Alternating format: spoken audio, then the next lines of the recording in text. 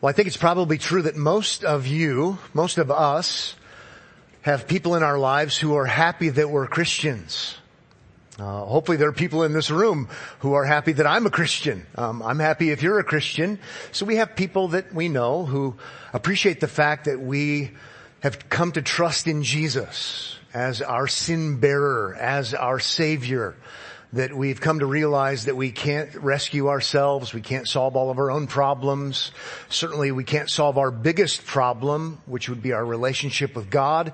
And so we look to the Lord Jesus Christ to live for us, to pay the penalty for our sins, to be resurrected on our behalf, to be our great high priest. I love the commonality of knowing other Christians and being friends with other Christians and sharing and rejoicing with the fact that we have a great fellowship. And I'm thankful that other people are glad that I'm a Christian. Hopefully you are as well. But the same thing would also be true. All of us have people in our lives who don't appreciate the fact that we're Christians. And if you've not experienced that yet, you probably haven't been a Christian very long, or you don't get out much. There are people who would much prefer that we were not Christians, that we didn't look to the Lord Jesus Christ alone as our Savior, that we don't seek to follow Him, that we don't want to live for His honor and glory, that we don't think that everything He said is right and good. There are also those kinds of people. Some of those people are in our families. Some of those people say things like, or think things like, I just wish, Pat, you were a different kind of Christian. A Christian who doesn't believe you have to believe in Jesus to have eternal life. A different kind of Christian, one who doesn't believe in absolute truth, who doesn't believe there's such a thing as right and wrong, and that that's what's good for humanity and honoring to God. You get the idea. And those are the kind of folks who can make our lives really hard. And make us really sad. And really hurt us. And so what do we do? How do we cope with those kind of times? How do we remain steadfast, if you will? How do we remain resolute when things are hard? I want people who I care about especially to love me and affirm me, and I want them to love Christ, obviously, but I also want to have a good relationship with them, and sometimes it just doesn't happen. Sometimes it even leads to persecution of different kinds. And as you think about that just a little bit, the same thing would be true with a local congregation like this one. As imperfect as we are, I'll lead that charge. We do believe that we have a perfect Savior, that the Lord Jesus Christ is sufficient to save. That when He says, come to me, all of you who are burdened with sin and guilt, come to me and I will give you rest. Because of His perfect life of obedience, because of His perfect substitutionary death on the cross that made atonement for sin, His powerful resurrection, that He's ascended and is our great intercessor even right now. We believe this with great passion and conviction. We don't think we're perfect, but we do think He is perfect, and we're all about that. And some people appreciate Omaha Bible Church for those convictions. They're happy that we have those convictions. We share those convictions with them. And other people are not happy about those convictions that we have. In fact, they think that we're too extreme or unkind or not generous or unloving or something like that. And it's a rub. And so just like we as individuals have to decide, what are we going to do? How are we going to remain resolute? How are we going to remain steadfast? The same is true with a local church like this local church. Are we going to? And if we think we're going to, how are we going to remain steadfast and resolute? These things are really important. They've been important ever since there have been Christians. And they're so important that church history is riddled with, filled with churches that started out good, believing the truth of the gospel, actually deserving the name Christian, if you will, or the name church, and they die. They become something else because they succumb to the pressure. They cave in. They capitulate. You get the idea. And the same thing is sadly true with many people who profess to be Christians. So here's what we're going to do today. We're going to look to the Bible for some guidance and some help, how we as individuals and how we as a church, regardless of whether or not people are happy we're Christians or happy we're a gospel preaching, promoting church, regardless of whether they're happy or not happy, how do we stick to the script, as I like to say? How do we stay on course? How do we stay on the track and keep running without running off of the track and being disqualified from the race? And where we're going to look this morning will be 2 Timothy chapter 3. So if you have a Bible, you can find 2 Timothy chapter 3. If you don't have a Bible, you might have a smartphone. And you could find a Bible on your smartphone or your tablet. And I'm going to be reading from the ESV. So if you want to follow what I'm following, the English Standard Version, it's online. There's an app. It's free. Or you could follow along with any translation. There are different translations. If you're new to the Bible, remember, originally it's in Hebrew, the Old Testament. Greek is in the New Testament. And so I could just have you turn to your Greek New Testaments, and then all of ours would be the same. And that wouldn't be very helpful if we weren't Greek scholars. So there are translations. They're different because they're trying to capture the nuance and make it understandable for the 21st century. But don't believe the lie that says there are so many Bibles, which one can you trust? That's a pretty lame dodge. There are lots of good translations. I'm going to use the ESV, and hopefully you can follow along with me even if you're going to use a different one. Here is our outline this morning for 2 Timothy chapter 3, verses 10 through 17. So it's a particular section in the New Testament, and it deals with this matter of how do we stand fast, how do we remain steadfast or resolute, and the outline I'm going to follow this morning from 2 Timothy 3, 10 to 17 would be this: 5 reminders essential for steadfastness. 5 reminders essential or vital for steadfastness. There are 5 apostolic reminders, and an apostle is one who was commissioned by Jesus, who saw Jesus while he was on earth, the resurrected Jesus. They're eyewitnesses, and there are special apostles. Apostle means one who carries authority, the authority of the one who sends them. And so Paul is an apostle of Jesus, and so he carries the authority of Christ, if you will. And here's what's happening in 2 Timothy. If you're just joining us, I'm going to remind the rest of you, and you're going to say, how many times are you going to say this? Every week, until we're done with 2 Timothy, and we're almost done. But here's what's going on. Paul is passing off the scene. The whole apostolic era is phasing out. Okay, Paul doesn't even have some of the abilities he used to have as an apostle by now.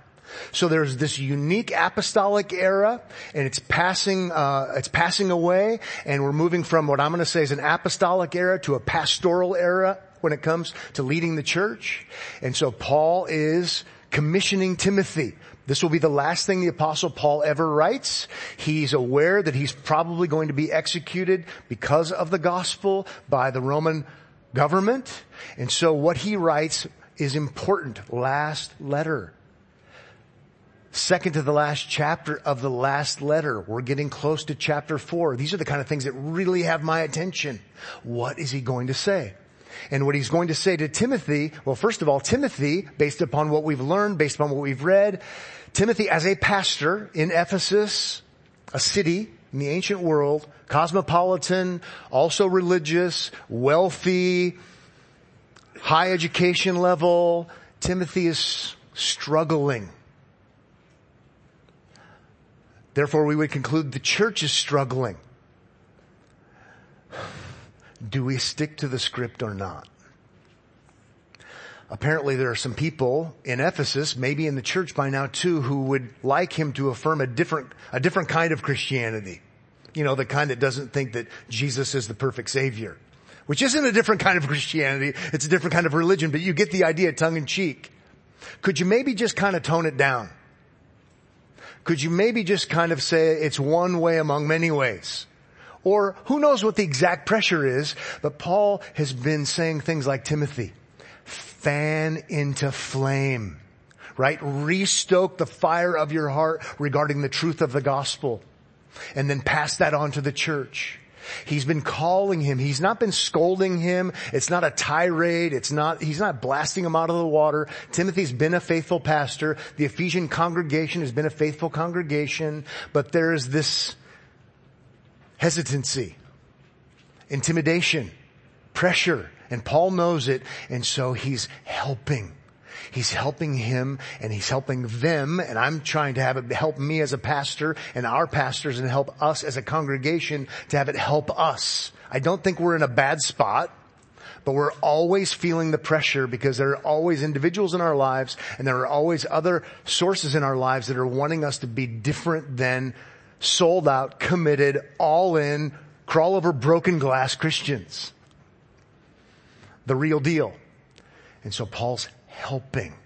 And here in chapter 3, he's helping him to be, so he can help them be more steadfast, more resolute, committed to the cause. So 5 reminders, if you will, so that we would be steadfast in life and in ministry. Number one will be choose your mentors wisely. Choose your mentors wisely. Choose those who influence you wisely. I don't think the Apostle Paul said, choose your influencers wisely, but that's what we might say today. Who's influencing your life? Now, he's going to talk about when it comes to church and when it comes to the gospel and when it comes to Christ, but it's a truism regardless, right? We're all influenced by others. Sometimes we're influenced for good. Sometimes we're influenced for bad. Sometimes we think we're being influenced for good and it ends up not being good. Well, when it comes to spiritual things, he's calling him to be careful about who he allows to be influencing him, mentoring him. Here we go. 2 Timothy chapter 3, verse 1. You, however, in contrast, remember earlier, if you were here last week, if you weren't, I'll remind you, he was talking about those who once said they were Christians and they started believing things other than the Christian gospel. And he's saying, but you, unlike them, in context, you, however, unlike others, you, however, have followed my teaching, my conduct, my aim in life, my faith in Christ, my patience, my love, my steadfastness. That's where I got that idea for our outline. My persecutions and sufferings. So you see what he's getting at.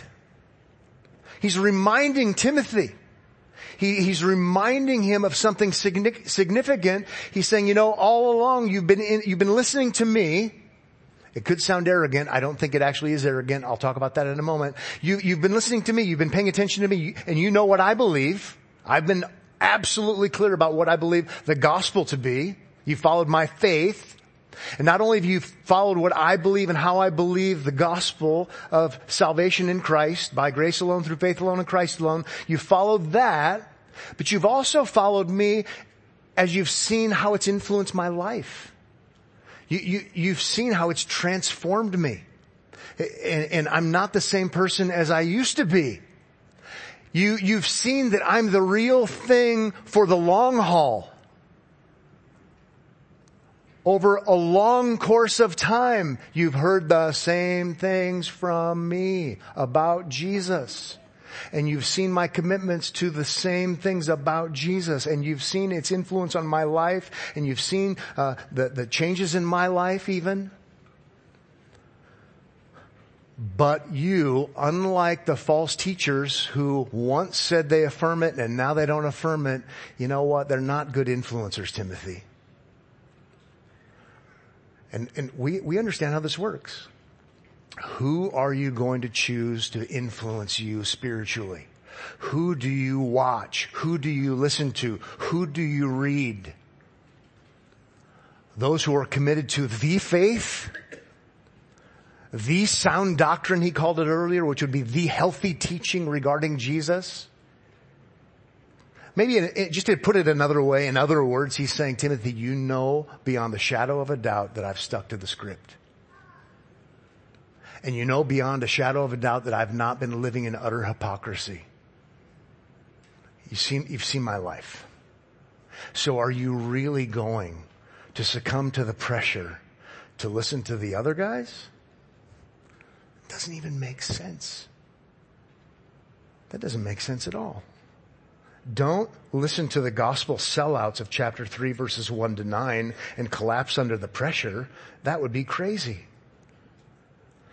Now, surely put together is surly? I don't know.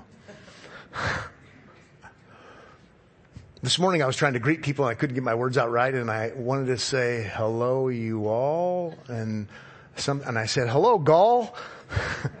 Sorry. Wasn't very nice. Somebody thinks it's funny. I like that.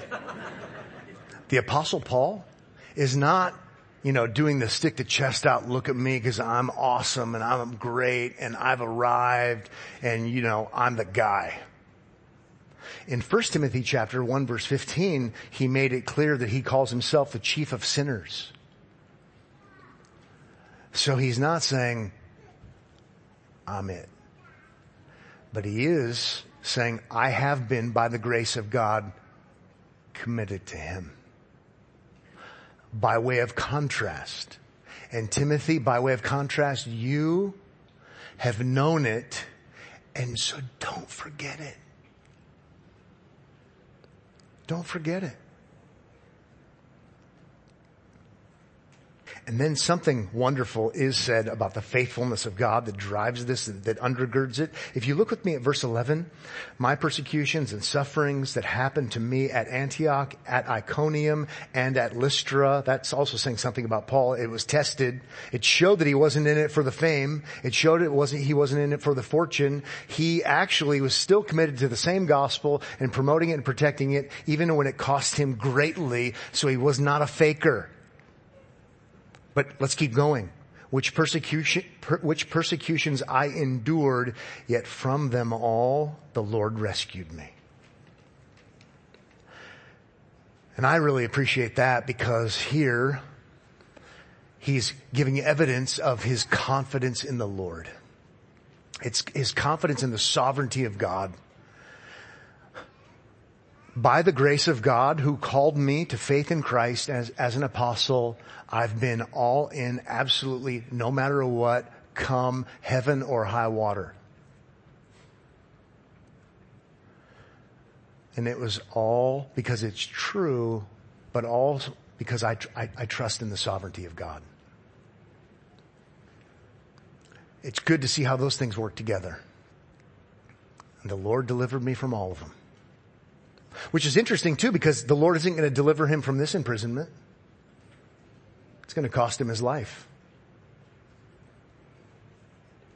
So if there were a third Timothy, he wouldn't say, he delivered me all those other times and then he failed me in the end. He knows what's coming. But he is acknowledging the fact that he's been all in because it's true. He's seen the resurrected Jesus. So don't listen to people who tell you things that aren't true about Jesus. All in, so he's legitimate, but also, what a great way to go. Confidence in the Lord's perfect timing. So far it's been temporal deliverance. But things we've already learned from the Apostle Paul, it will be ultimate deliverance, even post-Mamertine prison in Rome, post-execution. For I know in whom I have believed that he is able. You get the idea, Romans chapter 8, resurrection. You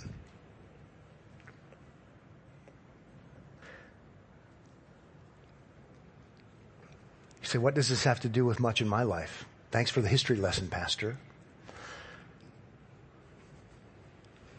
The pressure was real. The pressure's real. The pressure's real. I want mentors in my life. I want apostolic mentors in my life. But I want other kind of mentors in my life who are committed to the gospel. And they're committed to the gospel and its effects in their life. And they're in it for the long haul, no matter what anybody says about them or to them. Even when people don't like them. Hopefully not because they're not unlikable, but because sometimes it leads to conflict when you believe the truth about Jesus. I want those kind of mentors. I want those kind of leaders. Not people who are in it for the fame and fortune and the glam and the whatever else it might be, But when the pressure comes, or when the cameras are still rolling, or when the recording is still on, they're two-faced. And they're actually in it for themselves. Significant. Maybe before we move on, I mean, when you think about what you look for in a mentor, what you look for in a leader, he does emphasize in verse 10 his teaching. So I want to know what somebody I trust and follow and look up to teaches about Christ. Their conduct also in verse 10. So how do they live? We know it's not sinless perfection, because even Paul says chief of sinners, but still it has an effect on your life for good. There are evidences, there's fruit. So what do they teach? How do they live? Also in verse 10, he talks about resolve or purpose, their focus. And here with this example, it's focus, purpose, resolve on being faithful to the Lord Jesus Christ and his gospel. So what do they believe? How do they live? What are they sold out to?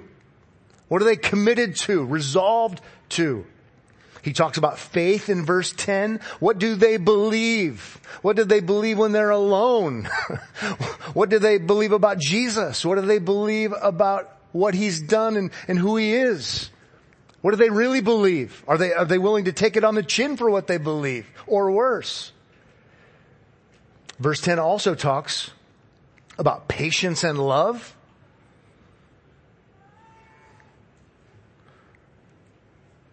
Are they patient even with people who do them wrong? Do they love other people enough to tell them the truth, even when they're hostile toward them? Do they love God and love neighbor? Is there evidence, therefore, also this is overlap of the gospel working in their life because they have a new kind of love now that they didn't have before? In verse 11, their steadfastness in suffering and persecution. I think that's a pretty helpful way to find a pretty good list. Who do I want to influence my life? Well, Jesus is the answer to just about every question. Obviously, I want apostolic influence that comes to us written down in Scripture. But there are other people I want to teach me and be in my life and guide me and lead me. And it's a pretty good list. I'm thankful for that list. Second reminder, let's do the next one, for steadfastness in life and ministry. So for us as individuals and for us as a church, number 2, something you need to be reminded of, and that is persecution is a guarantee. Persecution is a guarantee. It's a Christian truism. It's a Christian axiom. And I know it doesn't sound very exciting and good at first. Isn't it great to believe in Jesus? You are going to be persecuted. Sounds so weird, right? The gospel's good news. That's not good news. But the good news obviously is the best news, but you need to know that in the here and now, some people in your life are going to think that's awesome, and some people in your life are going to wish it wasn't even true. And it might even be more escalated than that when it comes to hostility. But isn't it good that the Apostle Paul is telling Timothy ahead of time, you can expect persecution? How about that in verse... I wrote over the verse. What's the next verse? Verse 12 or verse 13? 12. Okay. It's the problem with writing notes all over the place. Verse 12. It says, indeed, all who desire to live a godly life in Christ Jesus will be persecuted. And appropriately, I did underline all and will be. So this isn't just for the apostles. This is for Christians. It's not just for pastors. So all who have a desire to live godly in Christ Jesus, to be a Christian and to live the Christian life, will be persecuted. Christians need to know that. I think non-Christians need to know that before they pray the prayer. Jesus often talked about such things. It's good to know this. Why is it good to know this? So that when the hostility comes, you won't think something's wrong with the gospel. You won't think something's wrong with Jesus. There's something wrong with all of us, but that's an aside. You won't think there's something wrong with you. in the strictest sense. Because you know you are going to take your lumps. In one way or another, it's a Bible promise. And oftentimes Christians don't know this. They hear people say, if you're a Christian, your life is going to be better. Your life might be worse. Ultimately, it's better because your biggest problem's been solved, but it actually might lead to all kinds of other problems you didn't have before. And so it's just good to know this. When you become a Christian, it doesn't mean your life is going to be better. It doesn't mean you're somehow going to be wealthy. It doesn't somehow mean you're going to all these positive things. The greatest thing ever is God doesn't hold your trespasses against you. You're free.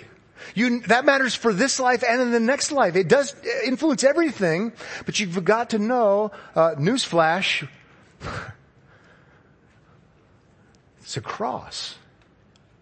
So if we looked ahead and heard from Jesus in John chapter 15, you don't need to go there, but I will most certainly read it. John 15 verse 18 says, if the world hates you, you know that it has hated me before it hated you. If you were of the world will love you as its own. But because you are not of the world, but I chose you out of the world, therefore the world hates you. Remember the word that I said to you, a servant is not greater than his master. If they persecuted me, they will also persecute you. If they kept my word, they will also keep yours.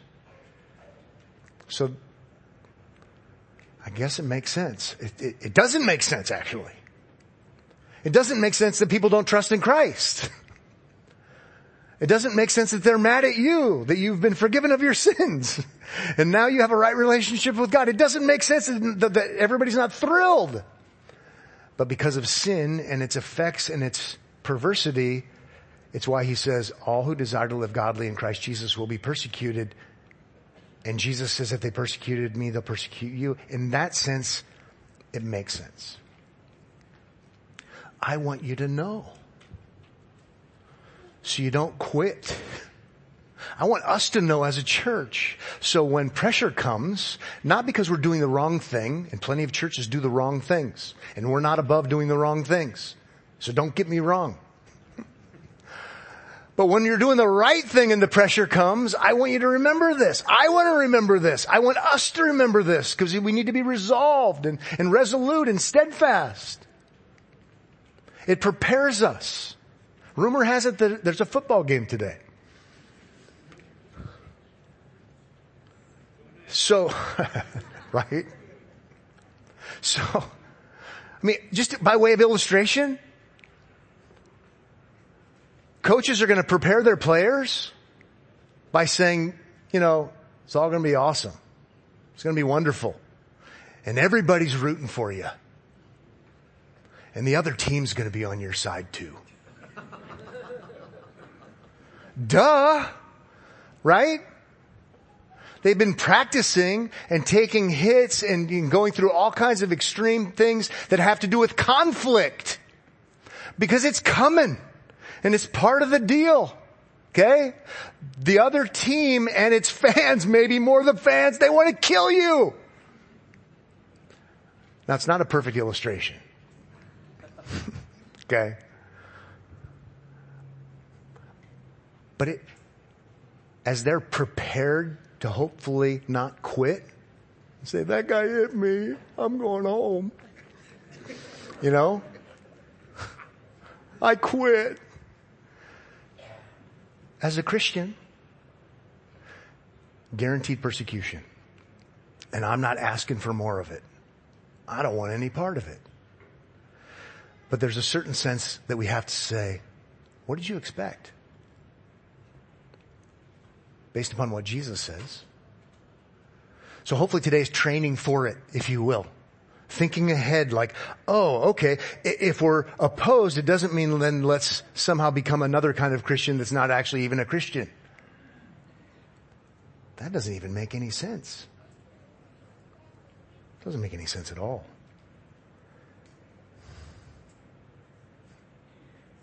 2 Timothy chapter 1 verse 8, Paul already was hinting at this. Share in suffering for the gospel by the power of God. Do not be ashamed of the testimony about our Lord, nor his prisoner. He's already been talking about it. There's a price. He's got to know it. All right, let's move on to the next one. A third reminder for steadfastness in life and ministry. Number 3, and that would be degeneration. To make up a word, well, it's not actually made up a word, but it's not one I use very often, will progress. Degeneration will progress. In other words, Pastor Timothy, church at Ephesus, just know things are going to get worse. Don't expect things to get better. In this life, we might love progressive sanctification, but maybe it's sometimes through the means of progressive degeneration. Here's why. Look at verse 13. While evil people and impostors will go on from bad to worse. That's where I got the idea of degeneration. They'll go from bad to worse. He's been talking about those people who are pressuring the church members, pressuring the pastor. While evil people and impostors will go on from bad to worse, deceiving and being deceived. The word for impostor there could be translated cheat or swindler. The idea is somebody who's faking, oftentimes people who are doing what they do for the fame or the money. And think of it in a churchly, religious kind of context. People trying to sneak in and pervert and corrupt Christianity and the gospel. They're imposters.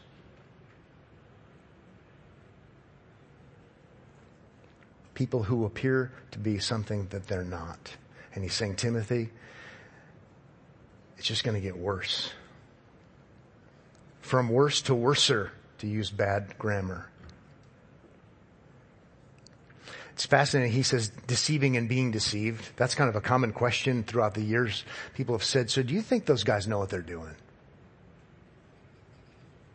I think yes and no. No and yes. Do you think that person who keeps begging people for money, who keeps doing fake miracles that we know are fake because they don't look like the miracles done in the Bible, do you think they know? Yes? No? Don't know for sure, but he does say they're deceiving and they're being deceived. Maybe I'm just speculating here. I'm not saying chapter and verse. Maybe it's part of God just giving them over to the ridiculousness of their own mind and flesh. It really is amazing what people believe. But it's also amazing what people promote in the name of Christianity, and they're just hucksters. I'm just so burdened that Christians believe them. I'm like, you've got to be, what? It's interesting here that false teachers are characterized by being deceivers. I want to be so far from that. I want you to be so far from that. They're also characterized by being deceived. I want to be so far from deceived, and I want you to be so far from deceived. But when we see it, it should outrage us. It should frustrate us. Sometimes it makes me want to stop being a pastor, as I mentioned last week, because I don't want anybody to think I'm like them. But I want to be with Timothy and Paul, hearing Paul saying, keep going, keep doing it. They're deceived and they're deceiving. Maybe it's all the more reason in one sense to stoke the flame and defend the flame and say, you know what? Hold on a second. Good news is good news. We're going to proclaim the good news no matter what. Even if sometimes we get persecuted because of them, which that kind of stuff has happened throughout church history. Because everybody thinks we're like them and we're not like them, but we say we're Christians, and so they actually get us into more trouble, which makes me like them even less.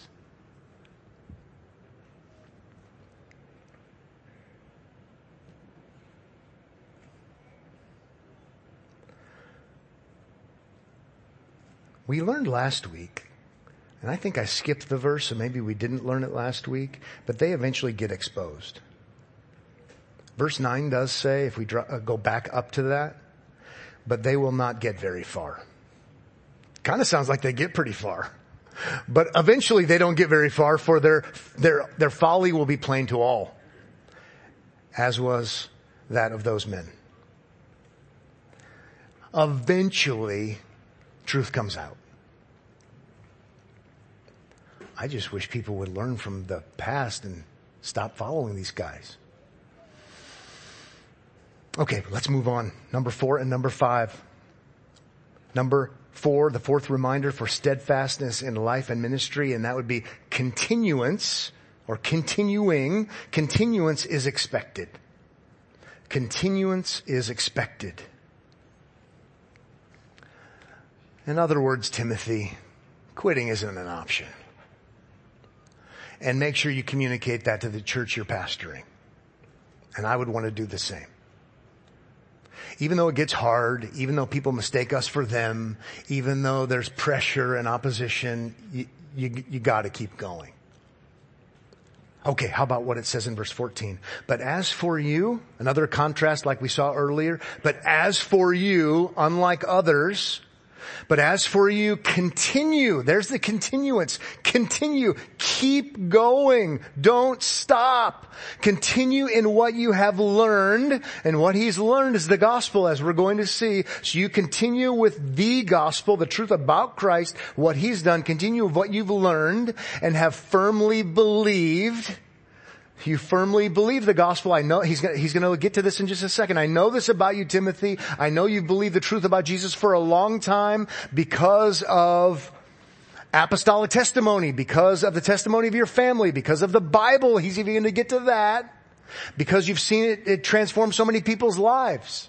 You keep going because of what you've learned and because of what you have firmly believed. I like the way he's also encouraging Timothy, I think, in a more subjective kind of way. Timothy, I know this is true about you. There's been a track record in your life of the Spirit of God's work. You have firmly believed this. Keep going. Keep going.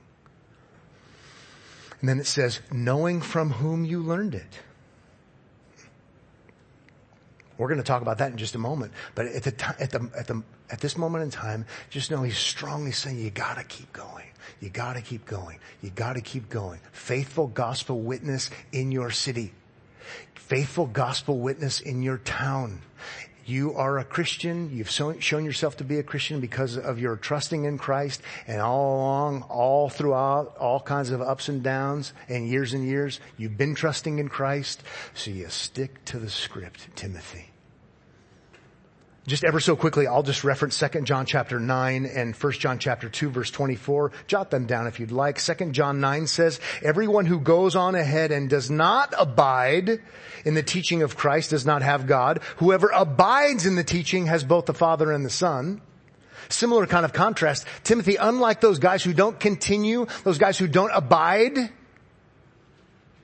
you abide. Oh, and guess what? And if you abide, you're the real deal.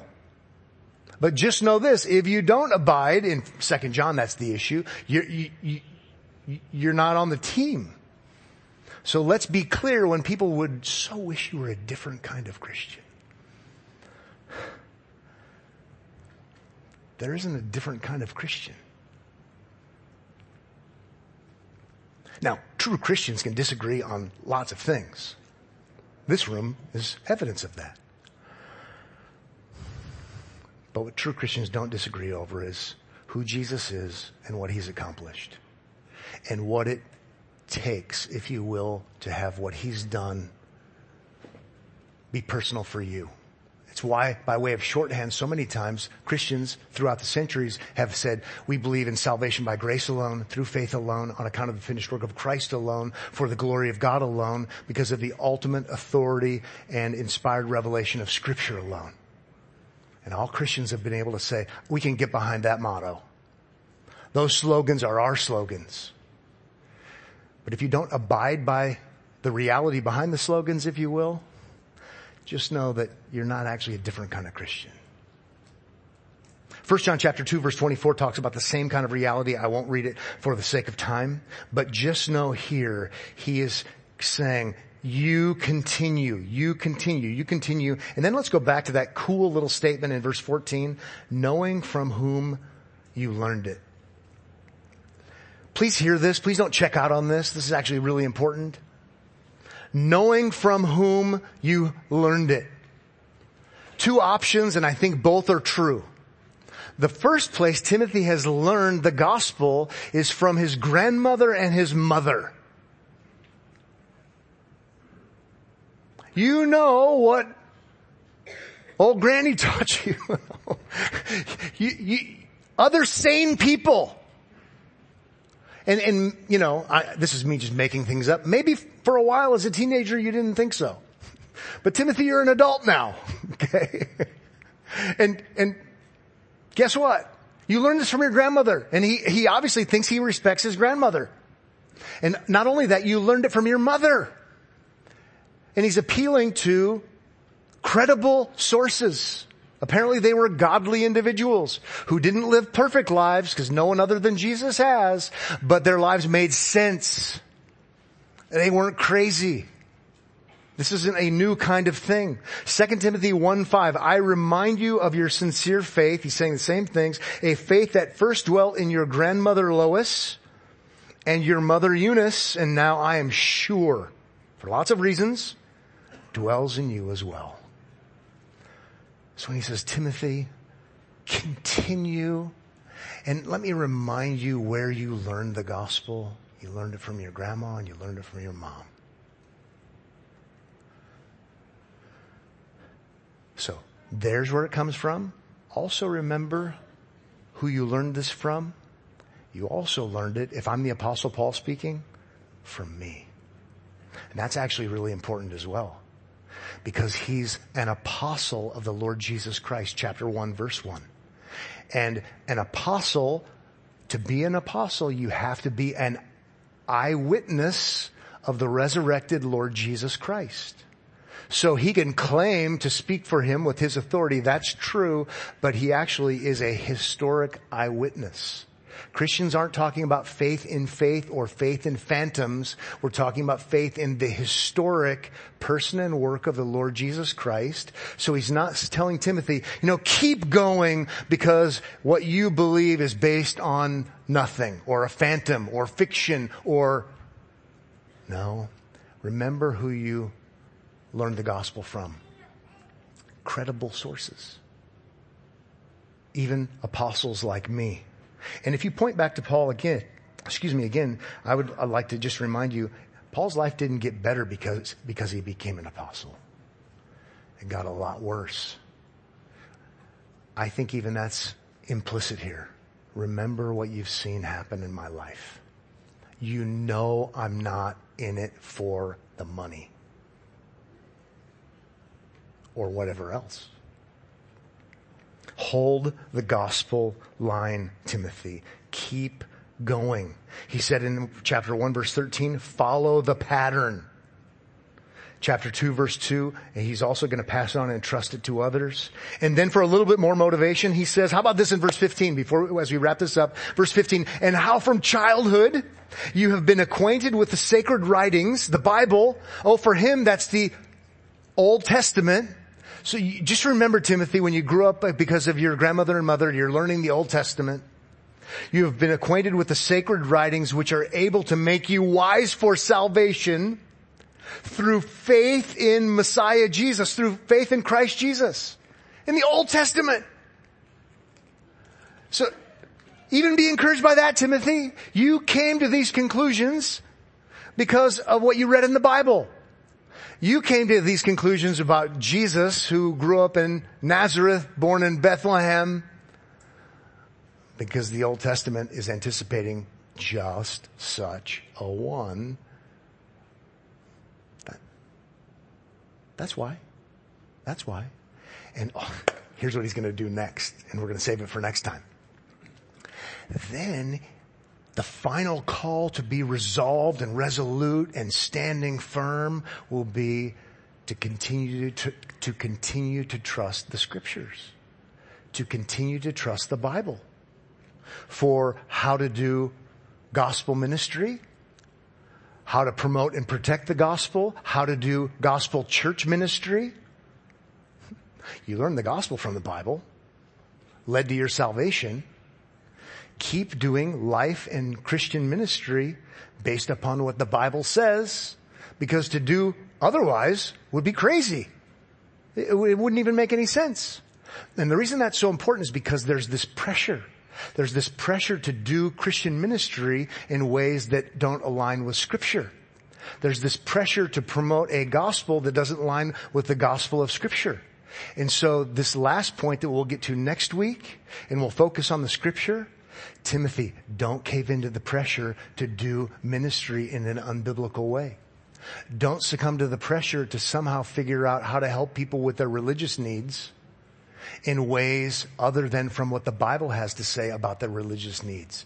It doesn't make any sense, Timothy. You were converted by reading the Bible from the Old Testament, so stick to the Bible from the Old, and now it's going to be the New, in helping people in Ephesus.